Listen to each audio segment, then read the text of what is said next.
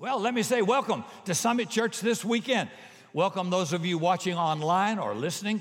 We're really glad you're joining us. We're in the fourth week of a 5-week series in the book of James. We got one more to go, and you don't want to miss it next week. This one's a little rough today. James writes this little book, the book of James, and he offers up some wisdom, we said, on everyday problems, right? How to deal with your anger. Anybody got any anger out here? Yeah. There's nothing wrong with having some anger, but don't sin. Our problem is we get mad and sin. Jesus said, be angry, but sin not. So there's anger management. There's your mouth. He talks about cleaning up relational message. And one of the things I've learned in being married is there are two basic kinds of conversations. There are feeling conversations, and there are problem-solving conversations.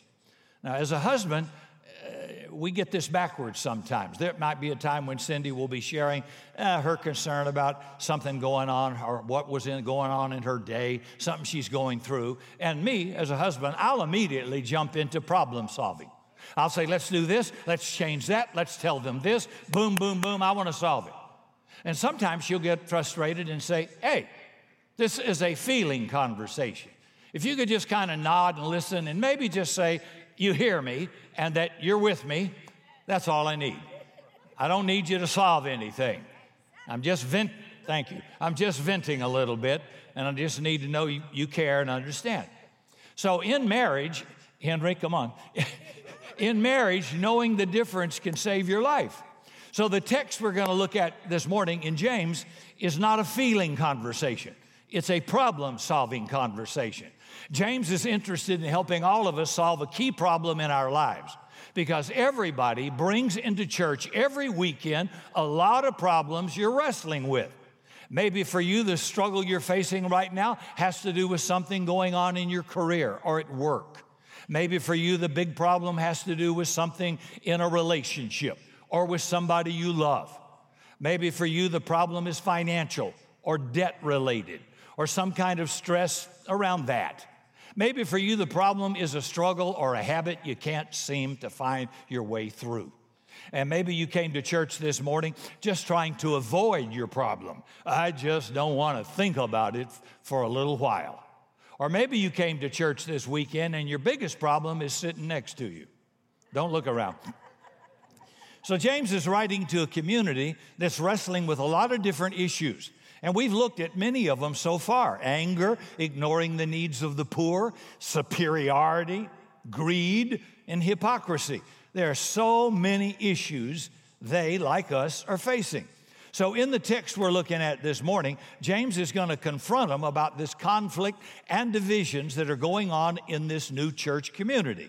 And he's going to use that issue to go deeper into something going on in their lives.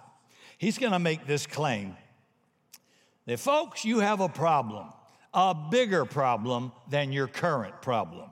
No matter what's going on in your life, you actually have a bigger problem than your current problem. So let's find out what he's talking about. He starts with this question. This is in James chapter 4 in verse 1. He says, what causes fights and quarrels among you? Why are you fighting? Why are you bickering? Now, if you know the New Testament, you know that one of the most rampant issues in the early church was conflict and divisions. There was rival factions, and they would form around, I'm of Paul, I'm of Apollos, I'm of this guy, Peter, whoever. They had their little factions around different teachers or different interpretations of Scripture or different views about what it means to be a Christ follower. But in this case, because James was one of the most significant leaders in the early church in Jerusalem where he lived, he would have known what the issues were all about.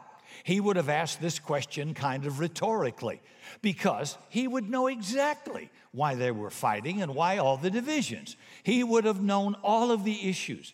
If they were fighting about what Jesus taught or what it meant, hey, this guy's Jesus' brother. He could speak with authority on that. If they were fighting about whether Jesus was actually raised from the dead, which was a question in the early part of the church, he was an eyewitness. He could have spoken into that, but he doesn't. He doesn't say, tell me about each side of the debate. He doesn't say, who's more biblical, who's more right.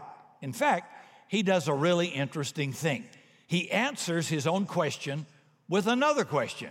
He says, don't they come from your desires that battle inside of you? See, if you've ever been with somebody who answers their question with another question, you know they're making a serious point. I remember a time Cindy and I were scheduled to have dinner with friends. I'd forgotten to put it on my calendar. So we came to that day, and I looked at the calendar and thought, hey, we got a free day. Let me see what we can do. Honey, we got a whole day to ourselves. I bought some movie tickets, and we can go out to dinner. And I thought I'm earning all of these good husband points. And it turns out we had something else scheduled that day, which she reminded me of. And she asked me a question. Don't you remember we're having dinner with friends tonight? Then she asked me a second question. Did you forget to write that down? See, with that second question, she's making a point. Now, how am I supposed to respond? Of course, I nod and say, I hear you, babe. I'm with you. But that's a feeling conversation. This one is not. This is a problem-solving conversation. So she wouldn't want to hear, I hear you. She want to say, you better fix it, bud. This is a problem. So James answers his own question with a question. He's making a point. He says, yep, they really do. Your conflicts, these fights, are not just about circumstances you're facing outside. They're about something happening inside you. You're not just frustrated because somebody has offended you. You're not just frustrated because someone might have some bad theology. There's something else going on in you that you need to look at. In other words, your problem isn't out there, technically, it's in here, your heart. Notice James is refocusing their attention from their circumstances to what's going on in their inner life. He's basically saying, what if that current issue you're facing, that current problem in your life, what if it's not just about stuff out there? What if it's revealing something about you and your own soul? Are you willing to go there? Are you brave enough to even think, well, gosh, that could be relevant to what I'm going through? So he says, what causes the fights among you? They come from desires inside your own heart. Now, what desires is he talking about? Well, let's look what he says next. He says, you desire, but you don't have, so you kill. Now, by the way, scholars actually think that wasn't hyperbole or a metaphoric statement. It was actually violence going on. People were so angry, they were resorting to physical violence, even murder, in the early church. Good morning. He says, you covet, but you can't get what you want. So you quarrel, you fight, you accuse. There are these appetites we all have, unmet desires and wants that drive our lives. And you may not know it. It's kind of controversial because in our day, the common belief is that our actions are driven by what people say and what people do around us. So that's why people say things like, you make me so angry. Or that person really brings out the worst in me. Or I would have never said or done what I did if they hadn't done that to me first. But James says, not so. There's something else going inside your heart, inside you, that's triggering you, and you need to face it. So he's saying the reason you fight, the reason you have conflict, the reason you're in these kinds of struggles is because you got all these desires. You envy, you covet. There are things you want, you don't have, you think you deserve, somebody else doesn't, and it runs so deeply in you, you hardly recognize it anymore. Somebody gets a new house, or they get a new car, or they get something expensive, and you criticize them because you can't have it. Now, you wouldn't say that. Well, do you know what? I can't believe. And who do they think they are? Who does she think she is? And whoa. That isn't telling me about her. That's telling me about you. See, that's why I told this church years ago on my birthday who gave me a sports car. I didn't buy it with church money. I don't have a Swiss bank account. I don't have 12 cars. I cannot believe what people say. And it's like, why wouldn't you rejoice with me? I sold 2 of them to help this church of my own. And I'm thinking, and somebody walks out who's not even a member of the church and buys me an expensive sports car. First of all, I couldn't afford to buy the wheel on the dumb thing. Secondly, Cindy wouldn't approve it. And third, I knew automatically, okay, and it's sad, but he's got that car. I can't believe a pastor would drive that car. That's because you don't have it. I guarantee if I handed you the keys, you'd drive it out for the parking lot. Can somebody tell me I'm telling the truth? As long as it's legal, not immoral, not unethical, IRS compliant, but I didn't have to, but I thought, what a shame. I have to tell you. If I get something, I got to tell you so you don't think anybody stole anything or stole money because of the envy people. Well, I think I deserve it more than him. Well, I'm going to start me a church and get rich. Well, brother, have at it. Go ahead. You must be an idiot to think that. Good luck with that. But that's what I'm trying to get to you. It's what's inside of here. In fact, I hope you get filthy rich and I get to use all your toys. Oh, Rick, you want to borrow the condo for the week? Go ahead. Oh, I got a boat up there too, really nice. I just got this one. You can have that too. Thank you. I don't have to pay insurance, upkeep, or docking for it. Oh, I got a new jet for our company. If you need it, let me know in advance and we'll just pay for the gas and we'll fly you wherever you need to go and you won't have to line up at the airport. What are you waiting on? Let's get this show going, folks. I rejoice with you when you prosper, when you do well. But when you see people start criticizing, their jealousy comes out. And jealousy digs the mud that envy throws at success. Don't do it. Everybody gets mad at these billionaires. Why don't you become one? I mean, these guys have more faith in the corporate world than the average church. They risk their whole life. They give all their savings. They put all their money on the table. They mortgage themselves to the hilt. They borrow from the banks on a dream and a vision that might not make it. And out of a sudden, out of a garage of Bill Gates, Steve Jobs, Elon Musk, or the rest of these guys, and they become billionaires. And we're going to tell them, well, I just think, and I just think. Oh, shut up, what you think. When did you risk everything? When did you take all your savings, go to the bank and mortgage for a dream? When did you do that? Then you can criticize. 3 things people can always do better than you: spend your money, do your job, or raise your kids. Yeah, and it comes out of sight. Don't look like you haven't done that before, or at least felt it. Say you desire, but you don't have. You covet, and it's kind of funny to see it in our children, but it's sad to think we don't ever actually grow out of it. We just get a little better at masking it, a little better at hiding it. And what begins as a desire for something, that's at root in your life, can quickly become this sense of, well, somebody else has something I want. Somebody else is a barrier or a threat to my personal success. See, if it's not in the center of your heart, you'll find that most people, if it disappeared, they could say, let it go. I made it before, I can make it again. You can take all my personal belongings, and by the way, 2 thieves have taken everything I've had twice, and I thought, you can't take what I know. I still know what I know. I'm still able to do what I can do, and I can do it again. And probably do it better because I've learned better over the years. Do you even think like that? See? So James is able to see that our conflicts aren't about conflicts or theology or ideas.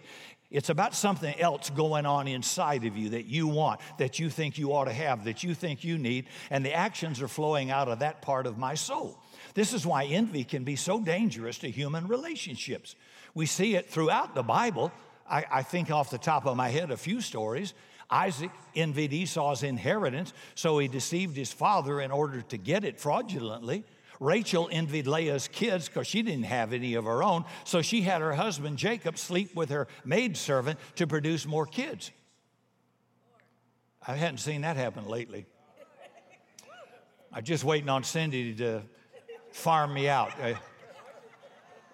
Okay, sorry. I ain't gonna have, I know. Just want to wake up this early crowd.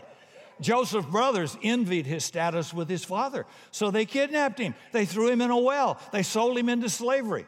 See, James was aware people weren't fighting in the early church just because they wanted to have better theology. They were fighting because they craved power. They craved influence. They didn't want somebody to get what they think they should get.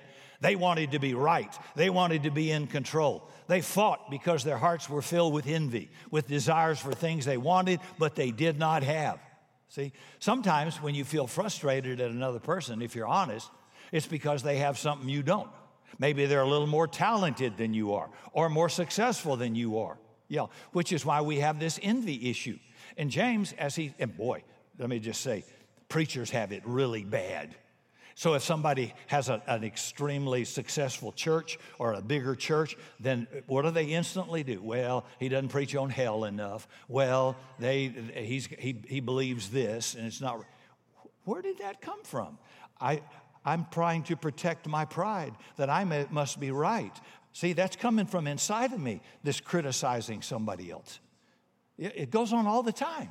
It's like, well, I don't think they should be that. Well, they wouldn't be that big if they didn't do this, and I can't believe they believe that, and people still go there.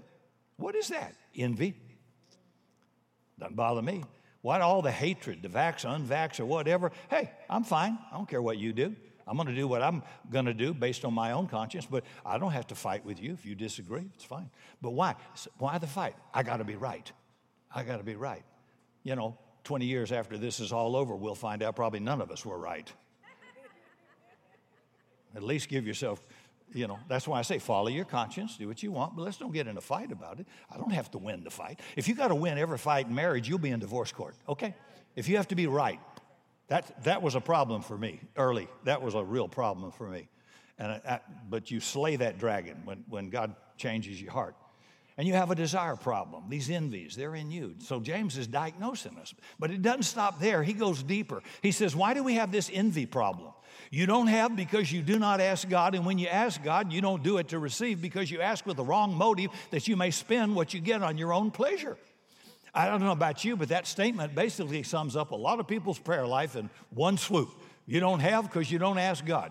In other words, you're too busy. You don't want to involve him. You don't believe he can do it. You don't believe he will do it. So you just leave him out of it, or when you bring God into a current situation, it's really just about you getting what you want for you. In fact, James uses this phrase, that you may spend what you get on your own pleasure. It's the same kind of wording Jesus uses when he tells the story of the two sons.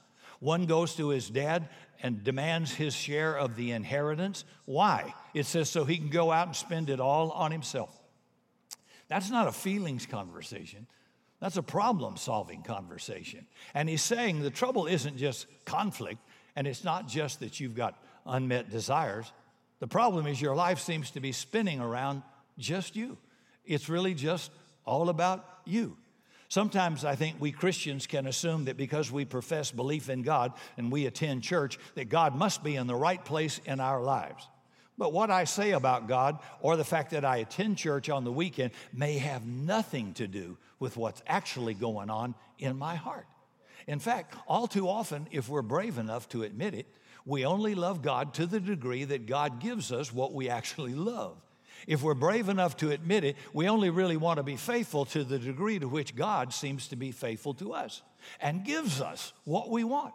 God, if you'll help me be successful, I'll be faithful.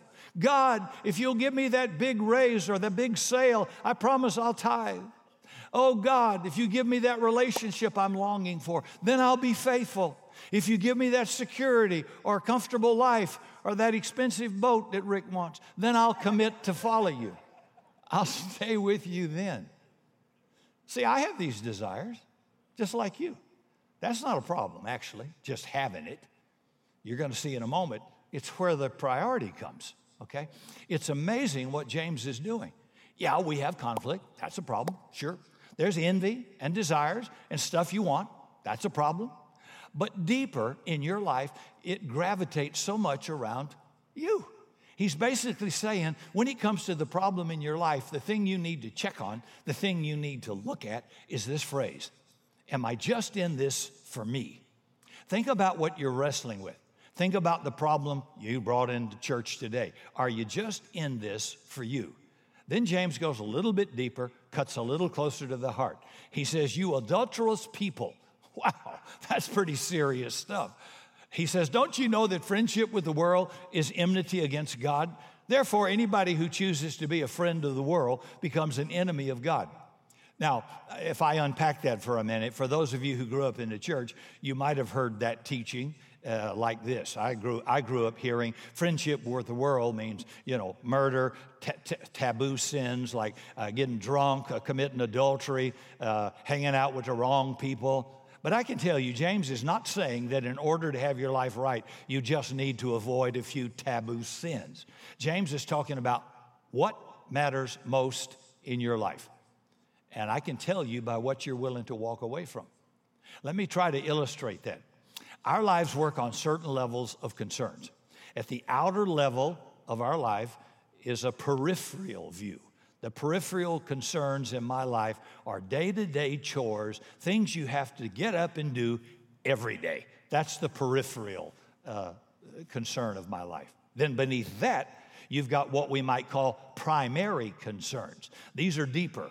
This is stuff like family, spouse, relationships, your health, your children. But beneath that, there is your central core. And at the core of every person in here, there's this simple thing that is what matters most. So what James is saying is you can only have one thing in that circle. So often for a lot of people, it's God plus something else. Oh, sure, I'll put God in that center core, but it's God and my success, or God and my future, or God and my pleasure, or God and my comfort, or God and my security. And James is saying, guess what? This whole thing about adulterous people, he's boiling that down to saying only one thing goes into what matters most in that place, and it's God or something else. So here's the thing. Our temptation is always to have something else in that circle of what matters most. And if you're honest, it could be relational fulfillment. Maybe for you, what matters most is vocational success or your career. Or maybe for you, what matters most is how you're seen in the eyes of other people. Or it may be your financial success. Maybe for you, what matters most is a sense of comfort and security. And your life is going to be okay. Now, those are not bad concerns. They're primary level concerns. But when they become what you treasure, then they become what matters most in your life. Now God calls that idolatry. Okay, so I want a boat. Yeah, I'd like to have that boat. I might look at them, kick it around, learn a lot about them. Me and a couple of friends do. It's out of my reach. But I can tell you this, that sucker is not at the center of my heart. I can walk away from that boat in a second. In fact, it's easy right now because I don't even have it. Might never have it. So am I going to lose sleep over it? Am I going to be cranky and hard-lit? No, it's not the center. It's peripheral, not the core of me. And if something is offered to me that might be financial reward or it might be career advancement, but it's unethical or perhaps violates something that God's real clear on, if he's at the core, if he occupies that, I'll walk away from it. Even if it's personal, I'll walk away from it. Why? Because he's actually at the center of my life. I could give you illustration after illustration where I had to forego personal gain because I couldn't do it. I just felt it was unethical. And I'm not a moralist, extremist anyway. It was just out of bounds. And I said, I could even get away with that, but God wouldn't let me get away with that. And since he's at the center, I'm going to have to say no. So I don't find that hard when he occupies that place. But when another mistress moves into that circle with God, now I get an idol. Idols are not little gold statues people bow down before and worship. Idols are anything you put in the center of your life that's a substitute for God. It's something you trust to do what only God can do. And you would say that this matters most to me. It's my whole life. You see, beneath the conflict, beneath the envy, beneath the motivation for self-gratification, beneath all that stuff, the problem James is identifying is that God probably is not at the center of your life. Now, you might think he is because, hey, I go to church and I try to do good stuff, and I sure hope my life works out with God and my stuff. But when he comes down to it, God's not what matters most. You're not willing to trust him with what matters most. So this isn't a feelings conversation. It's a problem-solving conversation, and this is a significant problem. When we live this way, when this happens, all of life gets a bit disoriented. And as James says, we either don't pray, we don't involve God, or when we do, it's only about ourself and what I want and my desire. And it results in all sorts of aberrant behavior, like conflict and fighting and envy and that kind of stuff. So think about it. If James was simply interested in resolving a few conflicts, he could have said, hey, here are a few conflict management tips. Here are a few strategies for that. But he doesn't. He just goes deeper and deeper and cuts closer to the core of who we are. He gets more and more offensive to our way of thinking about life. And he's saying there's something else at the center. So the question, what is at the center of your life? What are you willing to walk away from? If you're not willing to walk away, and you don't know until you start, I couldn't lose that no matter what, well, then you have a problem. If you had to answer the question, what matters most to you? When you're honest about it, there are a lot of things that come before God with so many, your future, that really does matter. My success, that matters. How people see me. When you look at how you behave, not just what you say or what you want to believe, you realize oftentimes God's not really at the center of where he needs to be. Do you know what's even worse? We don't even know how to fix it. I don't know how to do that on my own. If I am my own biggest problem, and I am, how can I go and fix this on my own? If I'm just in it for me, how am I going to be able to change that on my own? So what James is getting at as he drives to the core of our biggest problem is that we can't resolve our biggest problem on our own. We don't have just a conflict or fighting problems. We got a heart problem, a soul problem. What does Proverbs say? Proverbs 4, out of the heart are the issues of life. I need a heart transplant. I need God to fix my heart. That will eradicate racism, bigotry, jealousy, envy, strife, conflict. Yeah, it will. Take it away.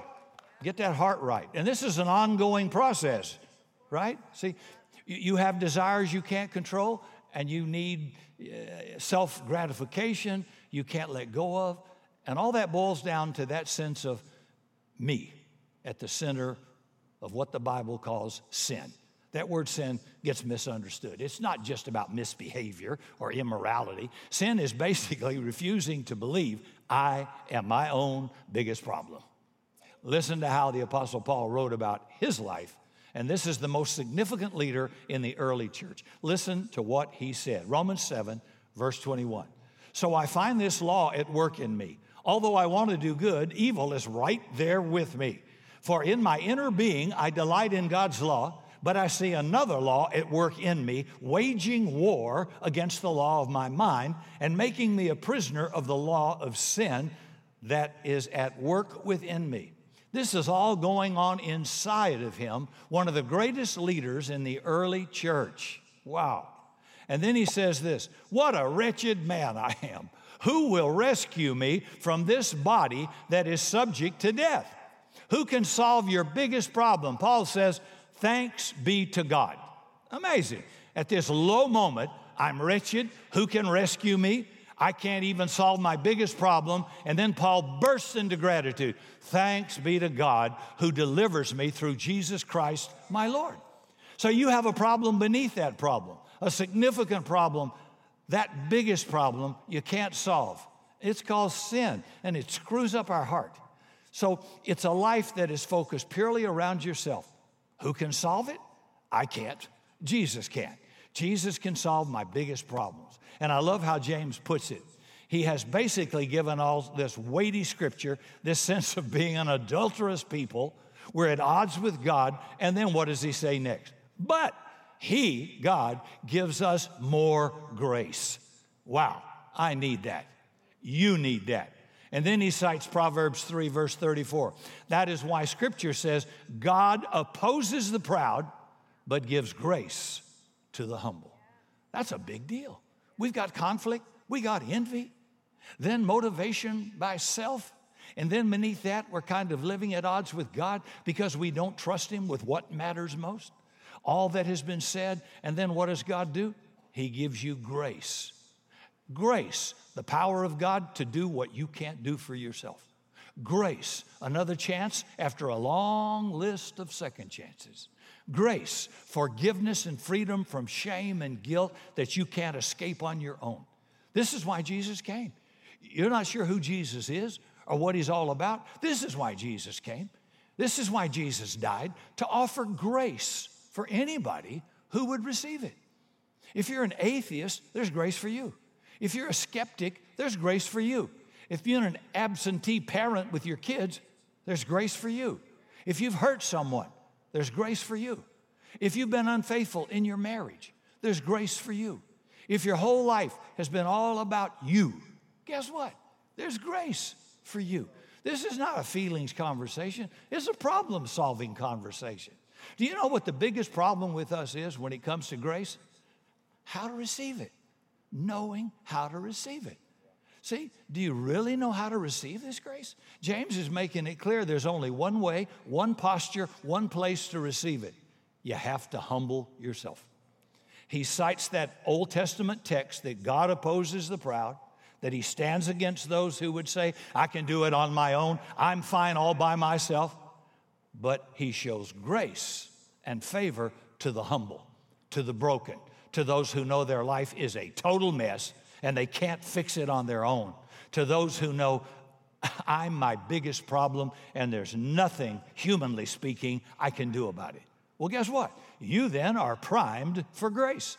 If you humble yourself, if you let go of that pride, that need to pretend, that worry about what others think, just let God meet you there. It's the hardest thing for some people to do. It doesn't sound like it would be, but apparently it is.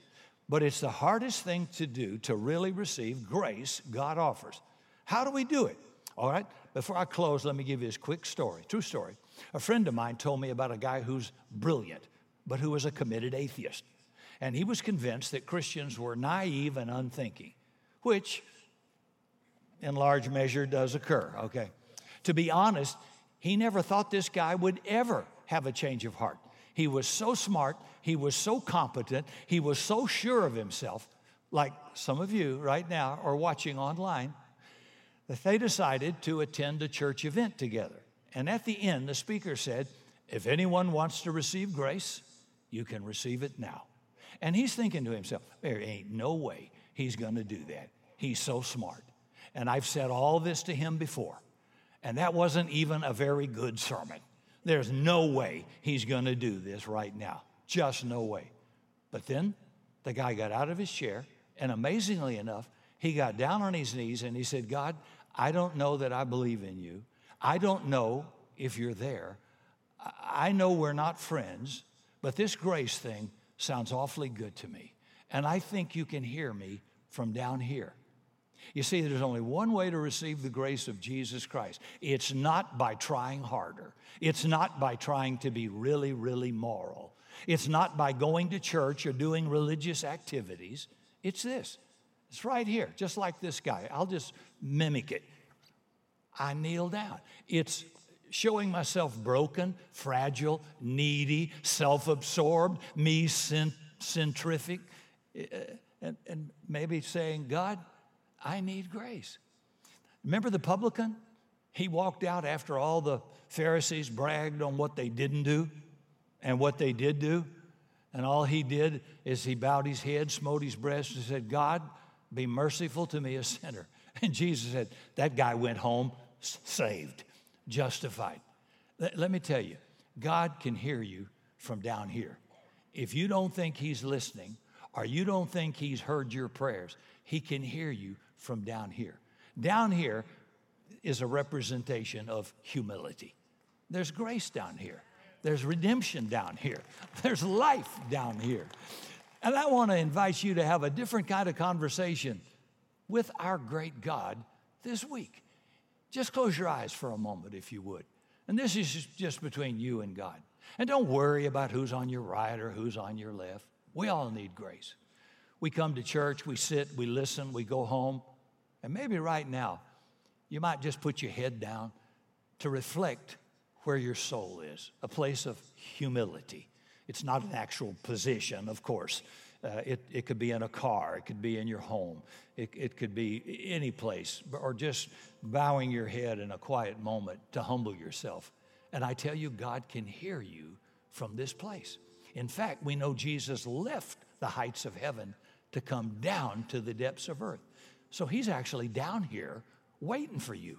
There's grace down here. There's mercy down here. There's hope down here. He didn't come to meet you this weekend just to solve whatever problem you brought into church. He came to solve the biggest problem in your life, which is you. One you can't solve on your own. One that without his help leaves you desperately broken. But in an act of humility, on your knees, there's grace. And I promise you this, the one prayer Jesus always answers is the desperate cry for grace and mercy. For more information on Summit Christian Center, visit summitsa.com.